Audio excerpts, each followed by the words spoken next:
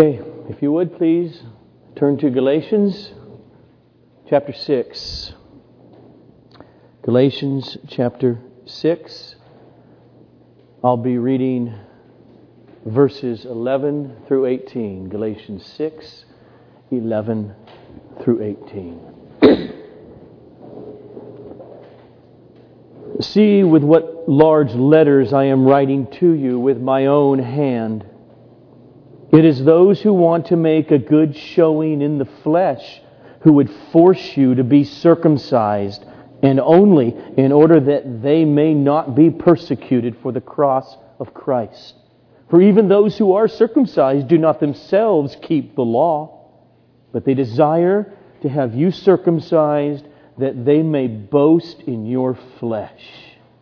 But far be it from me to boast, except in the cross of our Lord Jesus Christ, by which the world has been crucified to me, and I to the world. For neither circumcision counts for anything, nor uncircumcision, but a new creation.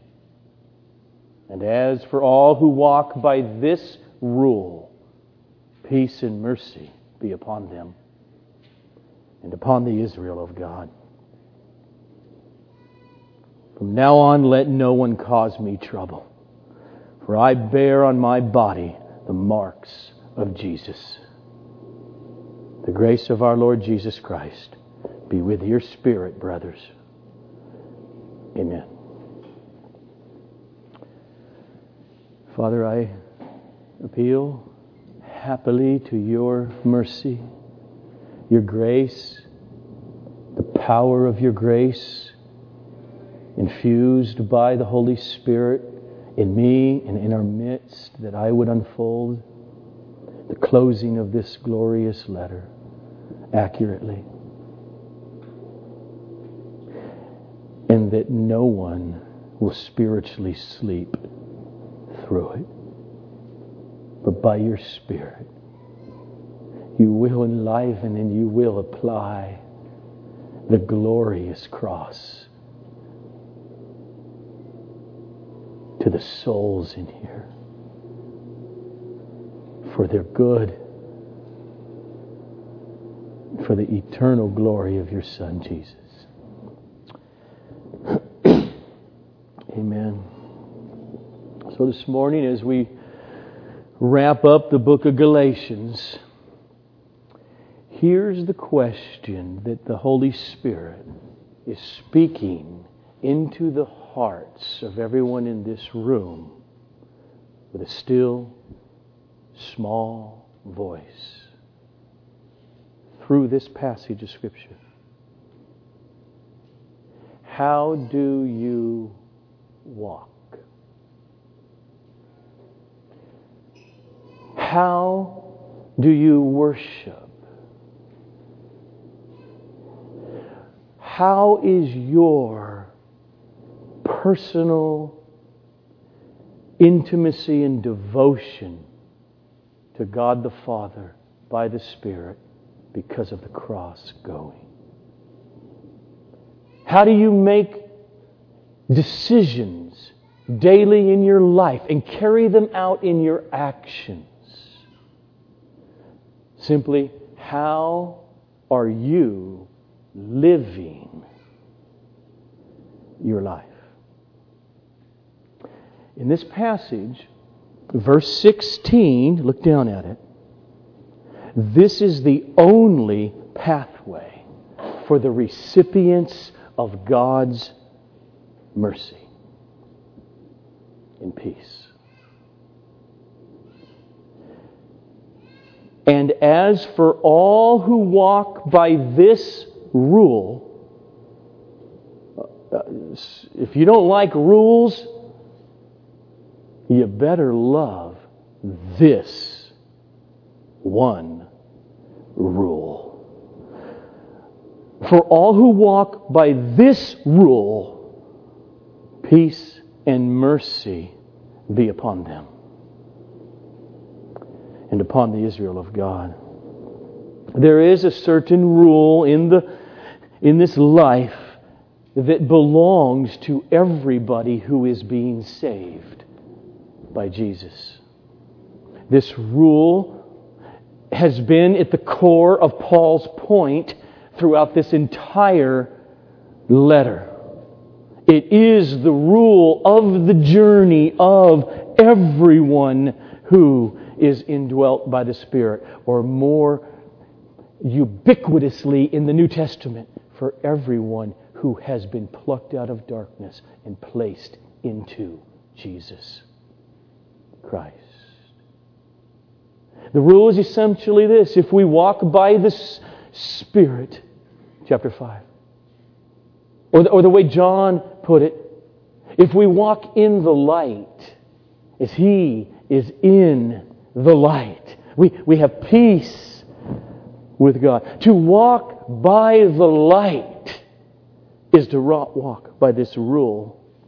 As Paul said in 2 Corinthians, as you're doing that, we are being transformed from one degree of glory to another.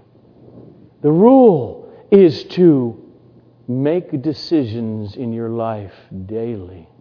It is to walk. It is to put one foot in front of the other and continue to go in the light of Christ. And I've got to put this in there. Paul made it very clear in chapter 5. It is precisely because believers are walking in the light that the light shines on their remaining sin. And thus, you have this tension that is the Christian life, that those who are truly being sanctified in a repentant life of faith in Christ alone, the more they feel unworthy, the more sinful they feel because of the light. That is the tension in the Christian life. We come to know God the Father through the gospel that is Jesus Christ by the power of the Holy Spirit. Yes, and therefore we also grieve over our continuous failures to walk perfectly in the light. You remember how Paul put it a few verses earlier? Chapter 5, verse 17. Summarize this internal working of Christianity for me, Paul. Okay. Here it is. For the desires of the flesh, your sinful nature, as a Christian, for the desires of the flesh are against the desires that the Holy Spirit is producing. And the desires of the Spirit are against the desires of the flesh. Because these two are opposed to each other in order to keep you from doing that which you want to do. There's the Christian life. And so now here we come at the end of this letter. And Paul wants to help the Galatians, and he wants to help us look into our own lives to see if the message of Galatians is taking root in our hearts. And that's what he does in verses 11 to 18. And he does it by laying out two heart conditions.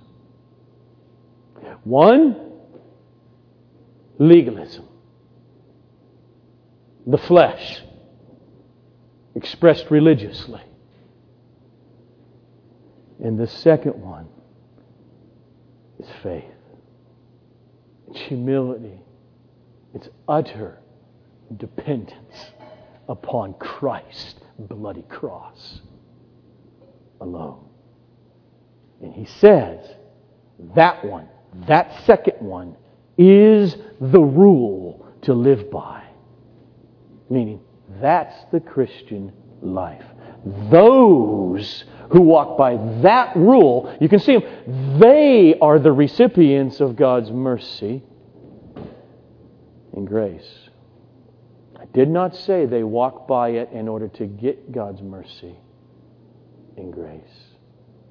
I said you look and watch them walk, and you see the fruit of the mercy of the cross in their lives. They belong to Jesus Christ. As for all who walk by this rule, peace and mercy be upon them. So, let's look at this now in this whole passage. Start with verse 11. Here in verse 11, what's going on is this. Paul has been dictating this letter to his secretary, who's writing it down as he goes. And after verse 10, though there's no numbers for Paul, he walks over, he takes the pen out of the secretary's hands, and he sits there now, and he starts to write with his very unique handwriting, distinguishing mark. This is me, Paul, writing in big, bold letters. Verse 11. See with what large letters I am writing to you with my own hand. And then he continues on to describe two diametrically opposed mindsets in religion. Even in the guise of Christianity, like the Judaizers.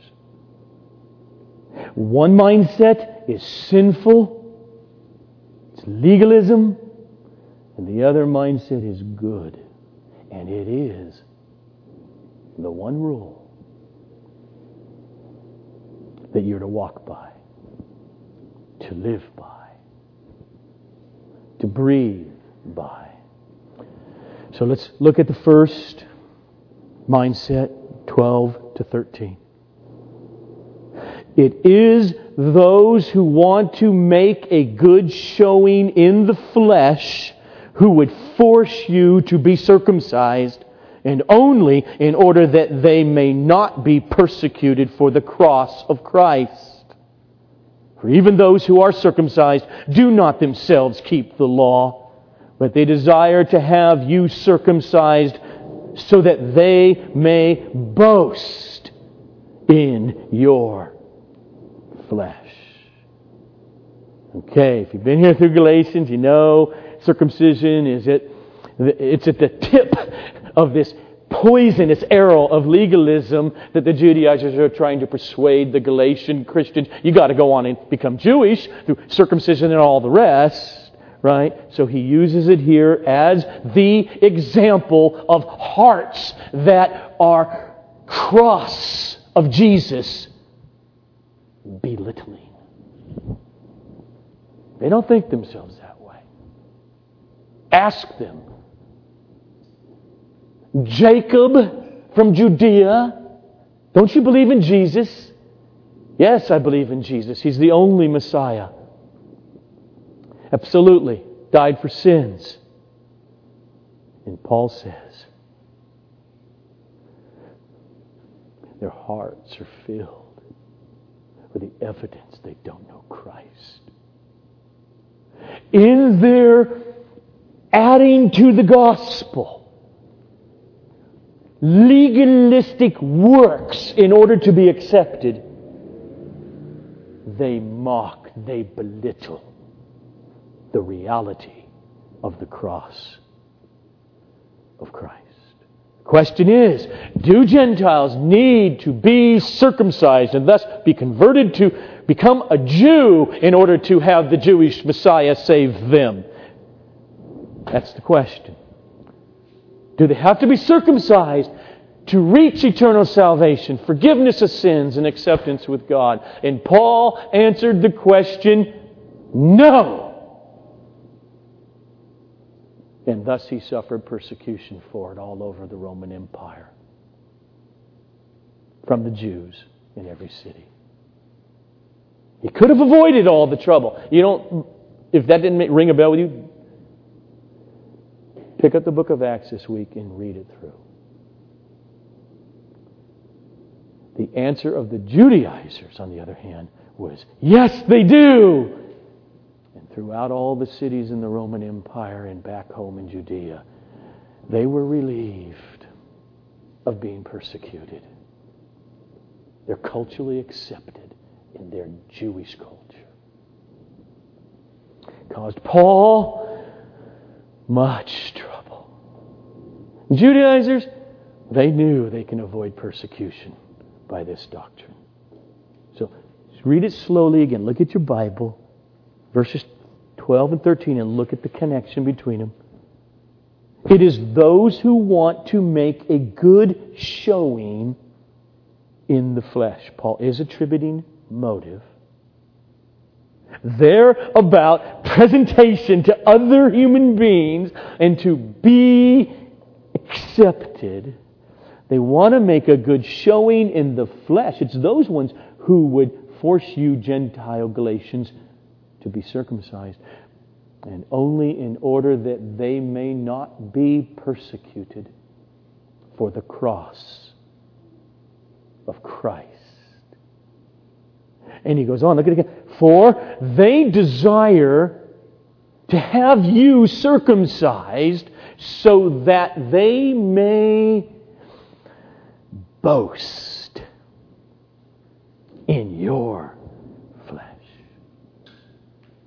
In other words, the more they can persuade you that that's the way to eternal salvation, become like they are, the more they say, that affirms me in my Jewishness. I have something to offer to the equation of being saved, being accepted by God, and it points back at the core to themselves.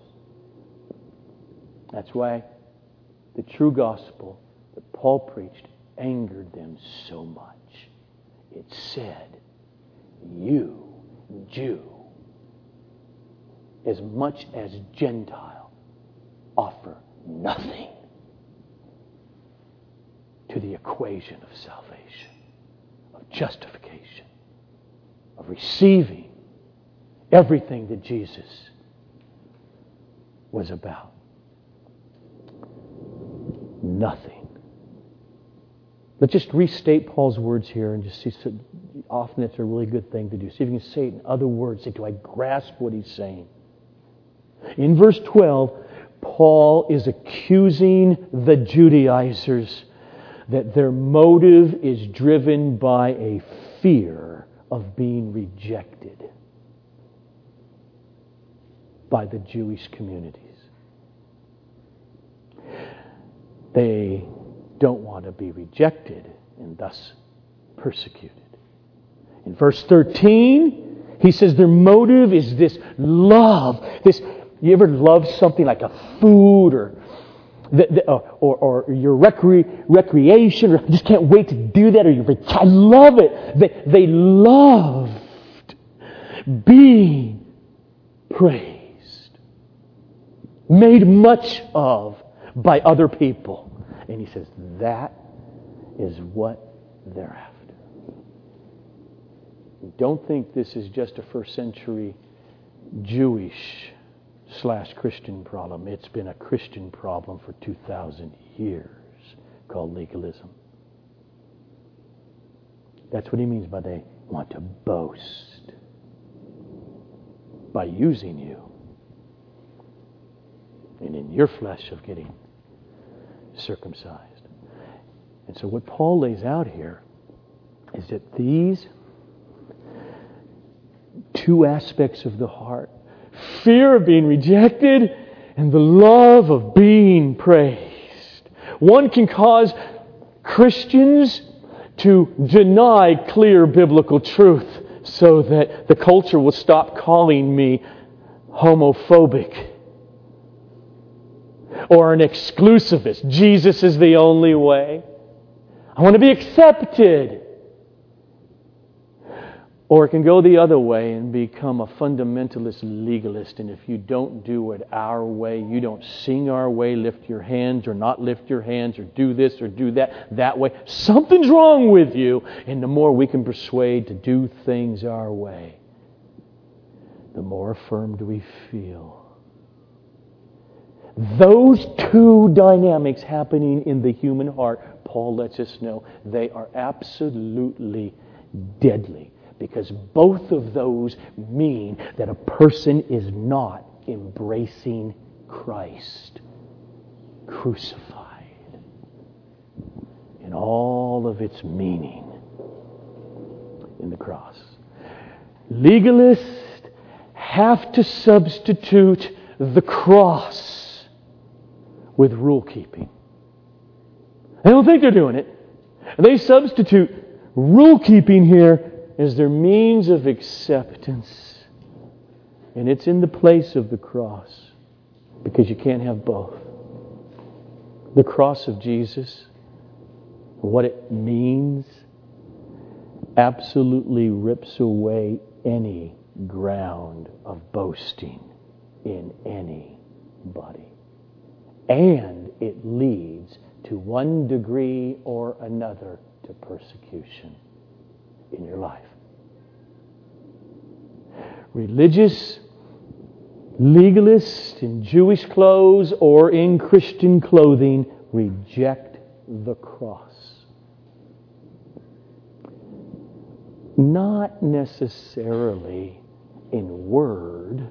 I don't believe in the cross of Jesus. No. Many of them will profess, I believe in the cross of Jesus, but at core, Paul's saying they reject it. And they reject it because deep down to them it is. That is the true meaning of the cross, is a stumbling block for people who have not been made a new creation in Christ. Therefore, they don't have the grace that they so desperately need to humble themselves before God.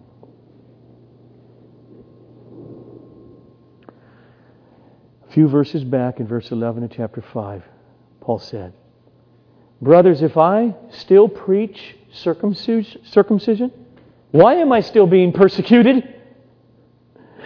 If I preach circumcision, the offensiveness of the cross has been removed." Think about what Paul's saying. You could proclaim Jesus till you're blue in the face. But if in your church or your family or your huge denomination you have set up laws that undo the cross, Paul says, at the core is because you're offended at the true meaning of the cross of Jesus. And so you turn to religious legalism. Those who truly embrace the cross of Jesus, they can't turn there. They will continue to shun from that because they understand that the bloody, despised cross of Jesus means that I personally am stripped naked of all worthiness in which I could boast in anything I do. Because they know the cross reveals our horrible plight without a Savior. The cross convicts us of the truth of what we deserve. Eternal damnation from a just and a holy and a beautiful God. To be religiously or morally proud at the foot of the cross of Jesus is a contradiction. And when you cherish the cross, I hope you cherish the cross, then You follow Jesus through the streets of Jerusalem in this life. And you're spit upon by the culture at times and by family. You're laughed at. It's at the core, I think, of what Jesus meant. Besides all those who have actually gone to their death in persecution and do so today and this week in this world because they're Christians. But at the core of what He meant when He said, "Except a man take up his cross and follow me, he cannot be my disciple." Christians cannot live in order to boast in getting people to praise them for their preaching or their ministries or their Christianity or their parenting or their homeschooling or anything else. They cannot be people who continue on without repentance, living to get affirmed, stroked by others for something that they have accomplished. Paul says there's the one mindset that he's been wrestling with and against in the letter. And then he goes to the rule. The rule that believers walk by. It's in verses 14 and 15. But, in other words, on the other hand, far be it from me to boast, except in the cross of our Lord Jesus Christ, by which the world has been crucified to me, and I have been crucified in the world's eyes. For neither circumcision counts for anything nor uncircumcision, but the only thing that counts is a new creation.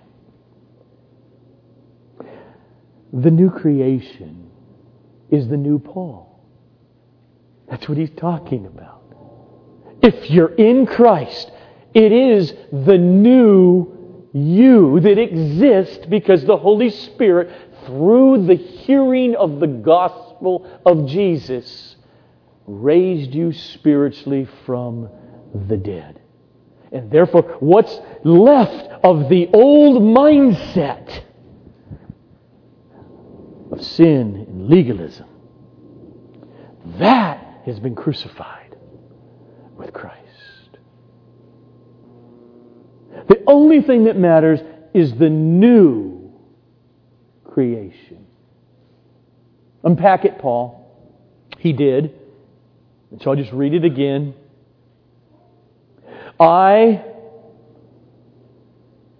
Paul, the Jewish legalist, Pharisee of Pharisees, circumcised on the 8th day of the nation of Israel, the tribe of Benjamin, as to my halakha, the oral traditions and law, I was righteous. And then something happened. I was made new. I have been crucified with Christ. And I woke up the next day, and it is no longer that I who lives or that I walk by, but instead Christ lives in me. God has sent the Spirit of His Son into our hearts, crying, Abba, Father, Daddy. That Christ lives in me. And thus, the life that I now live in the body, down here, I live by faith, by trust in the Son of God, who loved me and gave Himself up on the cross for me. That's the new creation.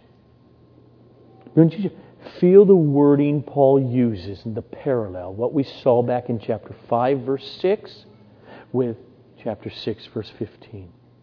In 5:6, remember, Paul says, "For in Christ Jesus neither circumcision nor uncircumcision," all these exterior things that one thinks they can do to get accepted with God, they count for nothing.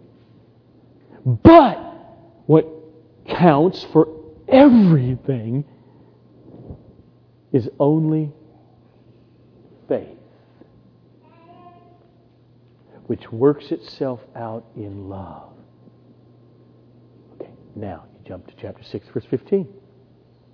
"For neither circumcision," same language, "neither circumcision counts for anything, nor uncircumcision." But, okay, what are you going to say now, Paul? You said faith.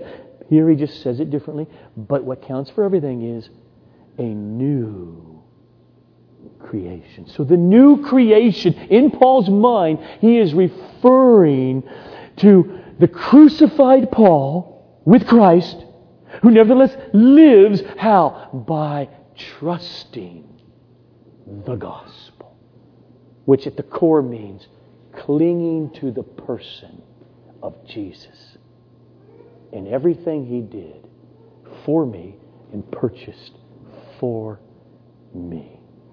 Trusting God in the gospel.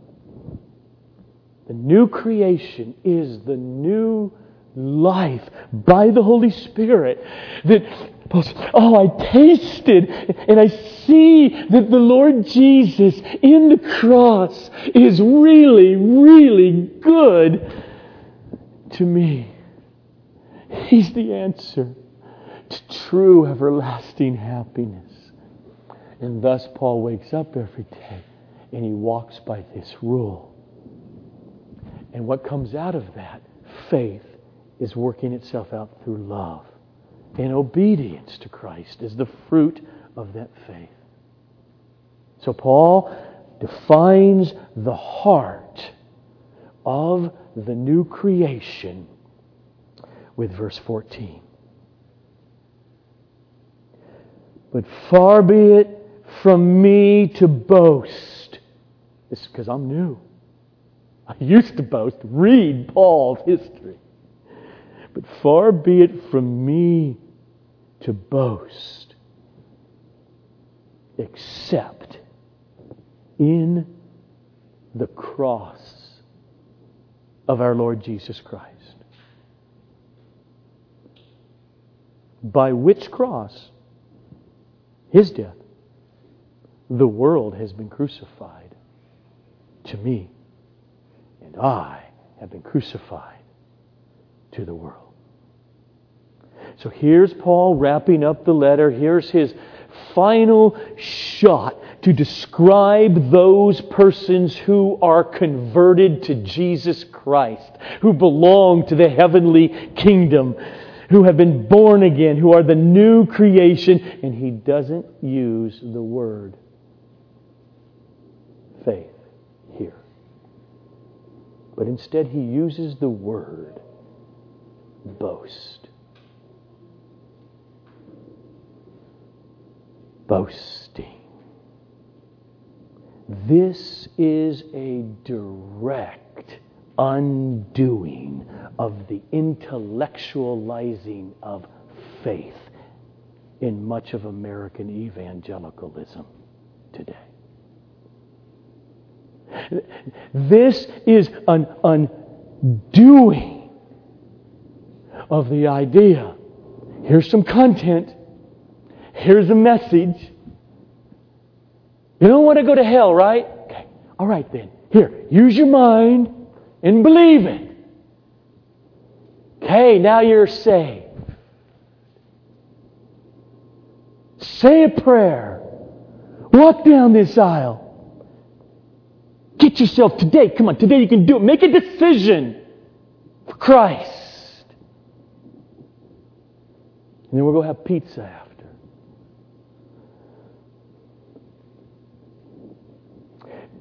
Later today, there's going to be a bunch of guys boasting about being Super Bowl champions. It's not going to be like this. Tell me what just happened over the last 3 hours. Let's look at the scoreboard. We just won a game. You believe you won? Yeah. No. They're not going to leave the field for an hour. They're going to grab the trophy and run around. They're going to continue to dance with their families and their fellow teammates. That's what they're going to do. Because they will be boasting in that. You can't do that without a heart that is directly affected by the content that you won the Super Bowl. And Paul knows that. And he says, it's the test.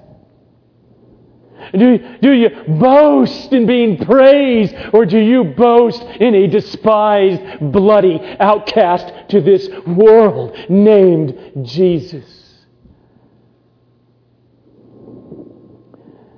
The essence of the new creation is not merely a shift in your intellectual thoughts about the person of Jesus. It is that, but it's not merely that.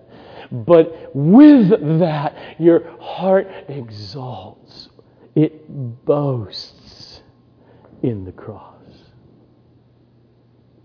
And Paul unpacks what he means there by saying,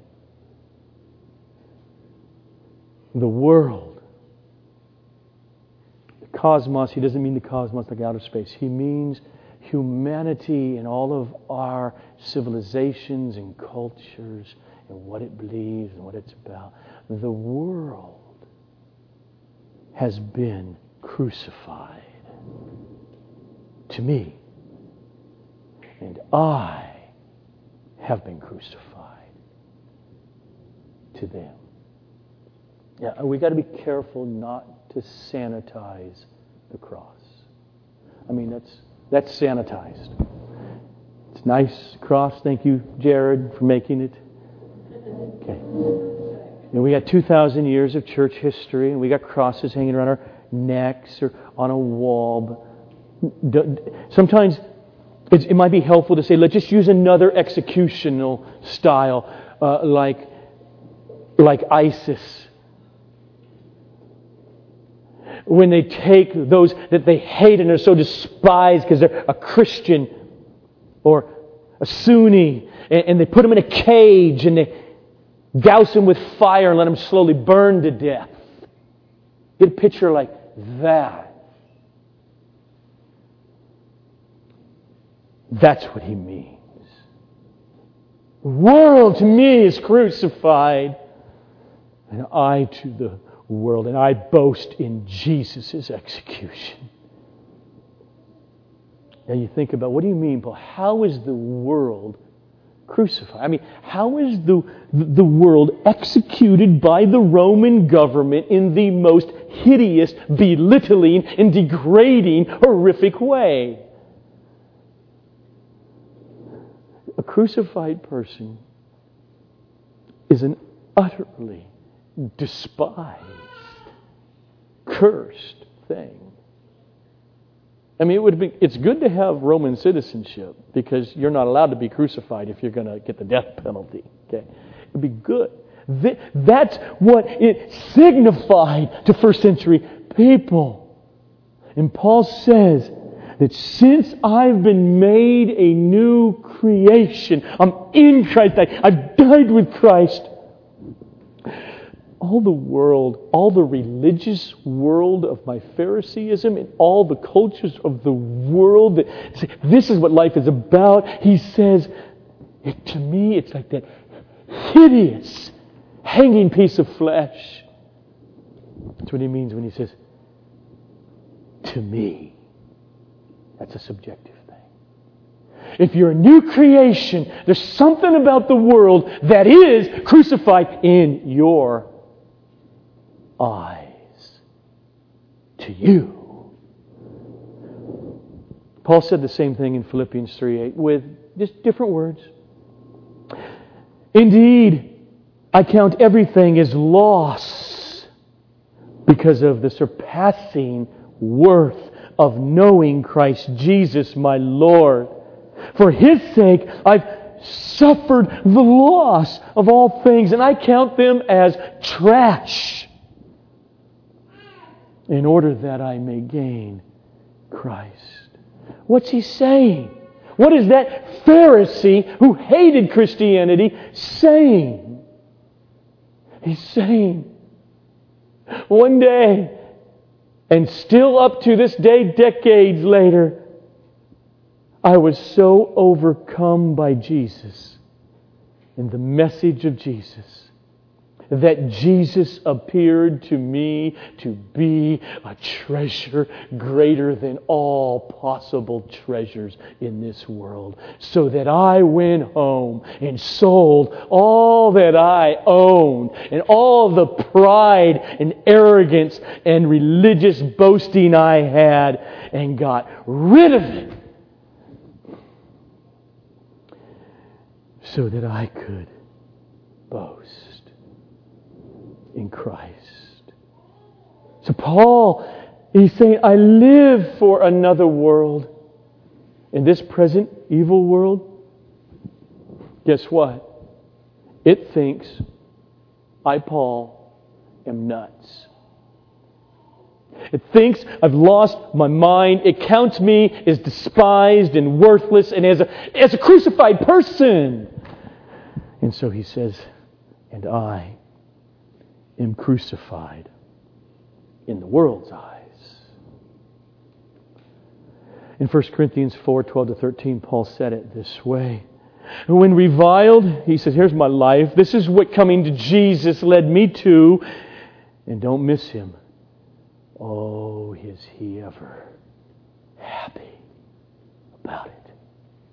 But during this time down here, in this world,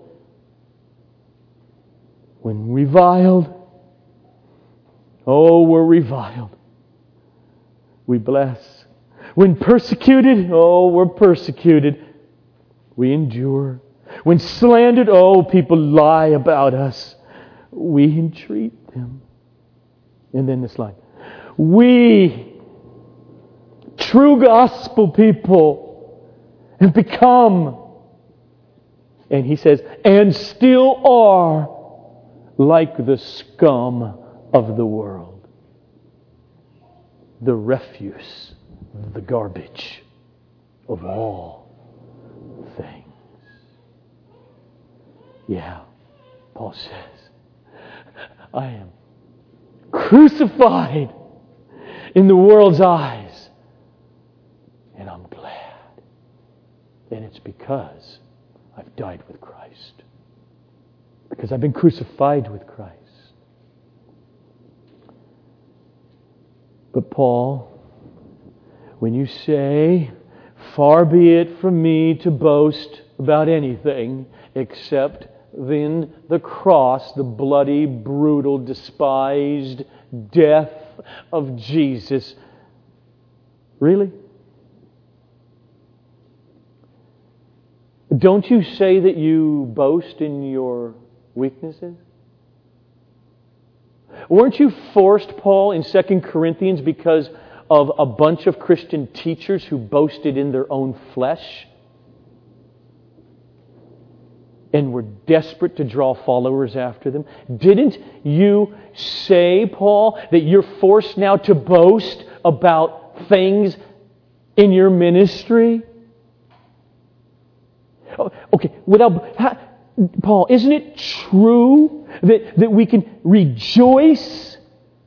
It's a boat. I'm rejoicing in the hope that is laid up before us. Can we not be thankful to God and rejoice in a wife or a husband or in children or in a good job? I think the answer, yes. So let's be clear. What I mean is what I think he would say. And what he would say is, no, I mean in this other sense, no, I only boast in the cross. Meaning all of those other things are happening or possible only because of the cross of Christ for me. He's saying the brutal, torturous spitting and whipping and death of hanging meat of Jesus, my Savior, is the grid through which I look at everything. So yes, I boast or exult in the inheritance laid up when Jesus, whom I'm in Him, He's going to return and everything He is mine. I rejoice in that precisely because it was His cross that purchased that future. If we have hope and we have joy, we have peace, as Paul would say, in sufferings and in tribulations. I've learned how to be content in all these things. Why? Because he knows all of that peace and ability to persevere is owing to the cross of Jesus. So when he closes out this letter, and he says, from now on, let no one cause me trouble. Galatians, be done with them. Get rid of them. Don't welcome them anymore. Don't give me any trouble. Get your lives right and walk by this rule. Don't let anyone cause me trouble. Why? Because I, Paul, bear on my body the brand marks of Jesus. He just boasted. He just boasted about scars he has on his body from suffering physical abuse in the preaching of the gospel. But he didn't boast in a sinful way. Because it was all owing to Christ's work when Jesus looked at him in his resurrected body and said, I'm going to show you how much you, Paul, must suffer in bringing this gospel to the Gentiles. It is because Paul knows that not only every good thing, but every bad experience will be worked together for his good. Precisely because of Jesus' cross.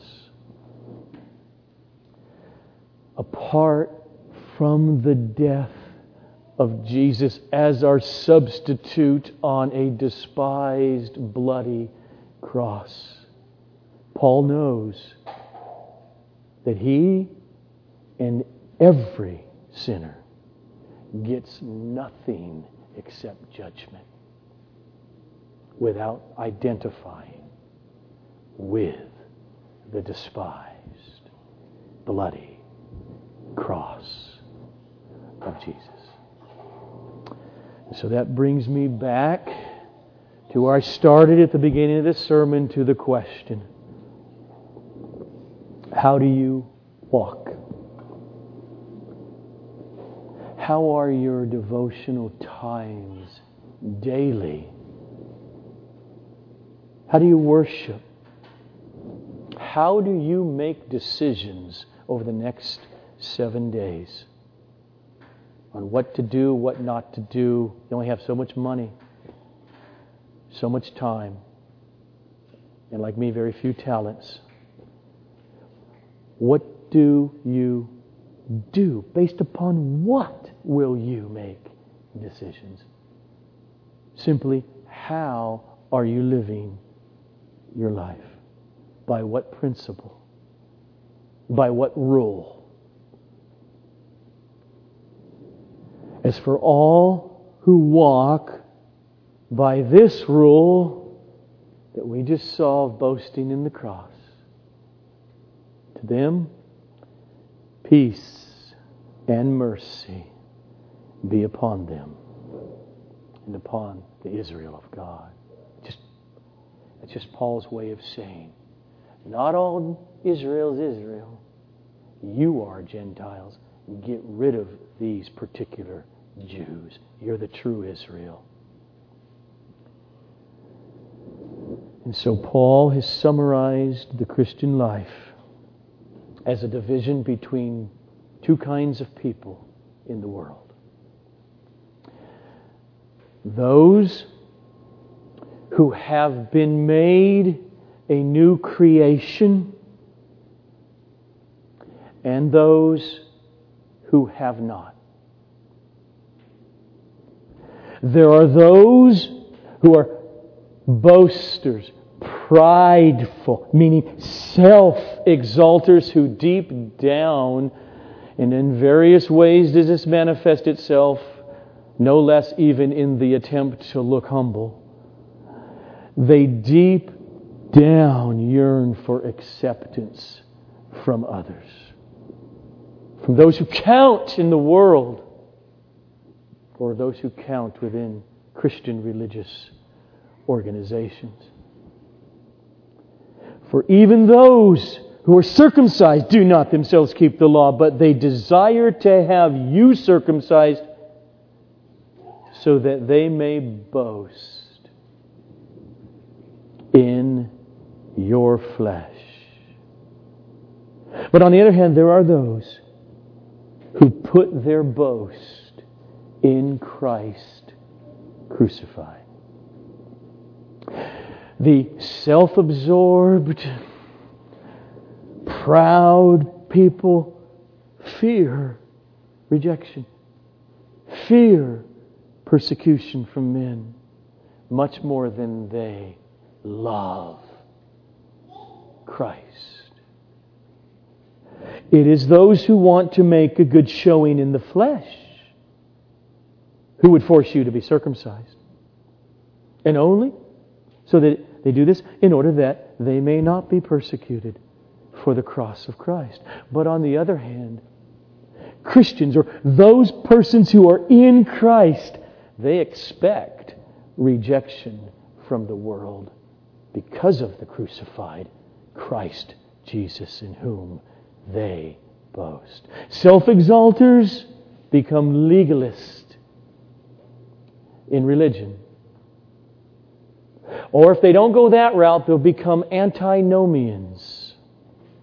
If you don't know that word, it's a historical, theological word to mean, nope, I'm not a legalist. Matter of fact, Christianity means I accepted Jesus, and I and you could walk the rest of our lives in darkness, manifesting the fruits of darkness and disobedience in an unrepentant way, but we're saved in Jesus because we asked Him into our heart. It's the same flesh. It produces legalism on one hand, or antinomianism on the other. Christians don't go either way. Christians regard the new creation of seeing Christ as more beautiful, as the treasure of treasures, the person of Jesus. Don't miss it. You don't just see forgiveness of sins. Okay, you bought that. Thanks, Jesus. You're missing Christianity. It's what Paul talks about. In Christ. See, it is in the person of Jesus that your justification, your reconciliation, your sanctification, your redemption, your future glorification is all in Him. To be a Christian is that miracle of you embracing Jesus to yourself and all that He represents and purchased. And you live with Him. Those persons don't become antinomians, and they don't become unrepentant legalists. They go on boasting in Christ alone. The essence of Christianity to them is this intimate, scriptural, yet personal intimacy with God the Father through Jesus and the power of the Spirit. And they recognize, flowing out of that then is the fruit of the Spirit of chapter 5. Faith working through love. Oh, look at that. Oh, I'm so still undone, but it is amazing. I see some fruit, and I boast in Christ that it's there. So, in this last shot through Galatians, I say to us all at Sovereign Grace Fellowship, take this new creation of intimacy with the Father, crying, Abba, Daddy, on a daily basis, as a desperate, undone, hell-bound, without Jesus person. But now you know I'm in Christ, who was killed. He was raised from the dead, and He ascended. And He sent His Spirit to be in me. Everything Jesus is to you, I am. Take that reality in your walk daily with all seriousness. Live by that rule. Don't live by the desires to exalt yourself in your flesh by cleaning up the outside of the cup in church or religion in order to be acceptable to others. And so, let's go now as we sing, pass out the cup and the bread. We're going to go together. If for all of us who are baptized, believers in Jesus, we're going to go to the body and the blood, exulting in the cross of our Lord and our Savior, Jesus Christ. Amen.